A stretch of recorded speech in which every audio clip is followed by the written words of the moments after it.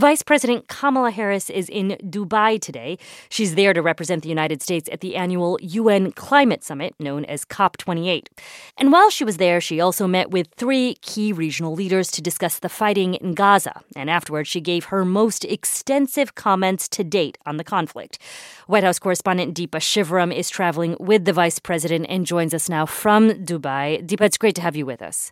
Thanks for having me. So let's begin with the vice president's remarks about Gaza and the meetings she's had there. What were you able to learn? Yeah, so she met with Egyptian President Abdel Fattah al-Sisi, Jordan's King Abdullah, and UAE President Mohammed bin Zayed. And she also had a phone call with the Emir of Qatar, who's been playing, as we know, a really key intermediary role in this conflict.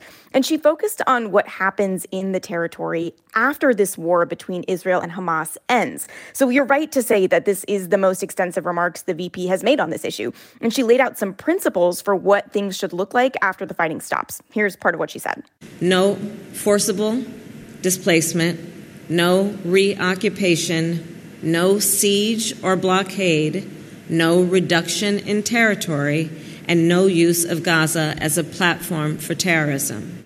So that's kind of her bullet point list. And she reiterated that the U.S. wants Gaza and the West Bank to be reunited with a strengthened Palestinian Authority governing it. But there are a lot of details to work out on how that could happen or who would help make it happen. All of that is still unclear. Mm-hmm. And of course, Deepa, these principles are for the day after the conflict stops.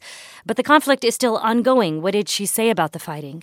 Right. So this was the first time she's really laid out her take on what's happening between Israel and Hamas and how it's affecting Palestinians in Gaza. And just like the president, she said Israel has the right to eliminate the threat posed by Hamas, but she was really emphatic on Israel needing to do more to protect Palestinian civilians in Gaza. And as we know, thousands of them have been killed in this war so far.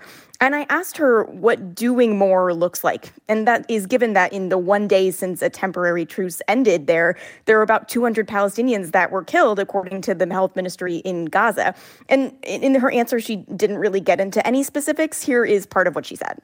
We have been very clear about where we stand on this, which is innocent civilian lives should not be intentionally targeted, and that Israel must do more to protect innocent life in Gaza and innocent civilians in Gaza.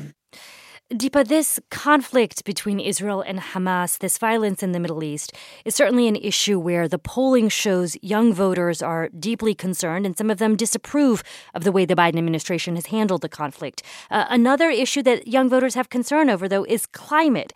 And given that the vice president is there in Dubai at this climate summit, how is she trying to address the concerns that this demographic has?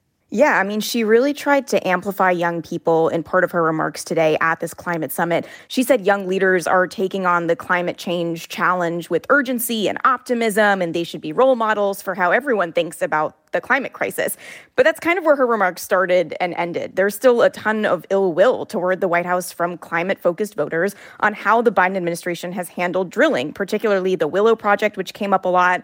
So it felt like in her remarks, she sort of spoke at young people today, but didn't really address many of the concerns that they've brought up over the past several months. That's NPR's Deepa Shivaram in Dubai. Good to talk to you. Thanks, Asma.